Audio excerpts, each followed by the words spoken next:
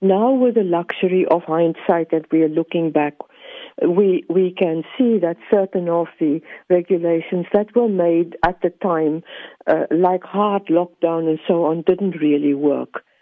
So before we change anything now, I think it is high time. We've got a lot of data and a lot of experts who can help to analyze exactly what worked and what didn't work and why didn't it work, so that we can have a good basis for making decisions in the future, so that it's not this chop and change business of changing regulations every now and every time it looks a little bit better, then they drop everything, then a new wave comes and they put it back again. It's not the way to do it.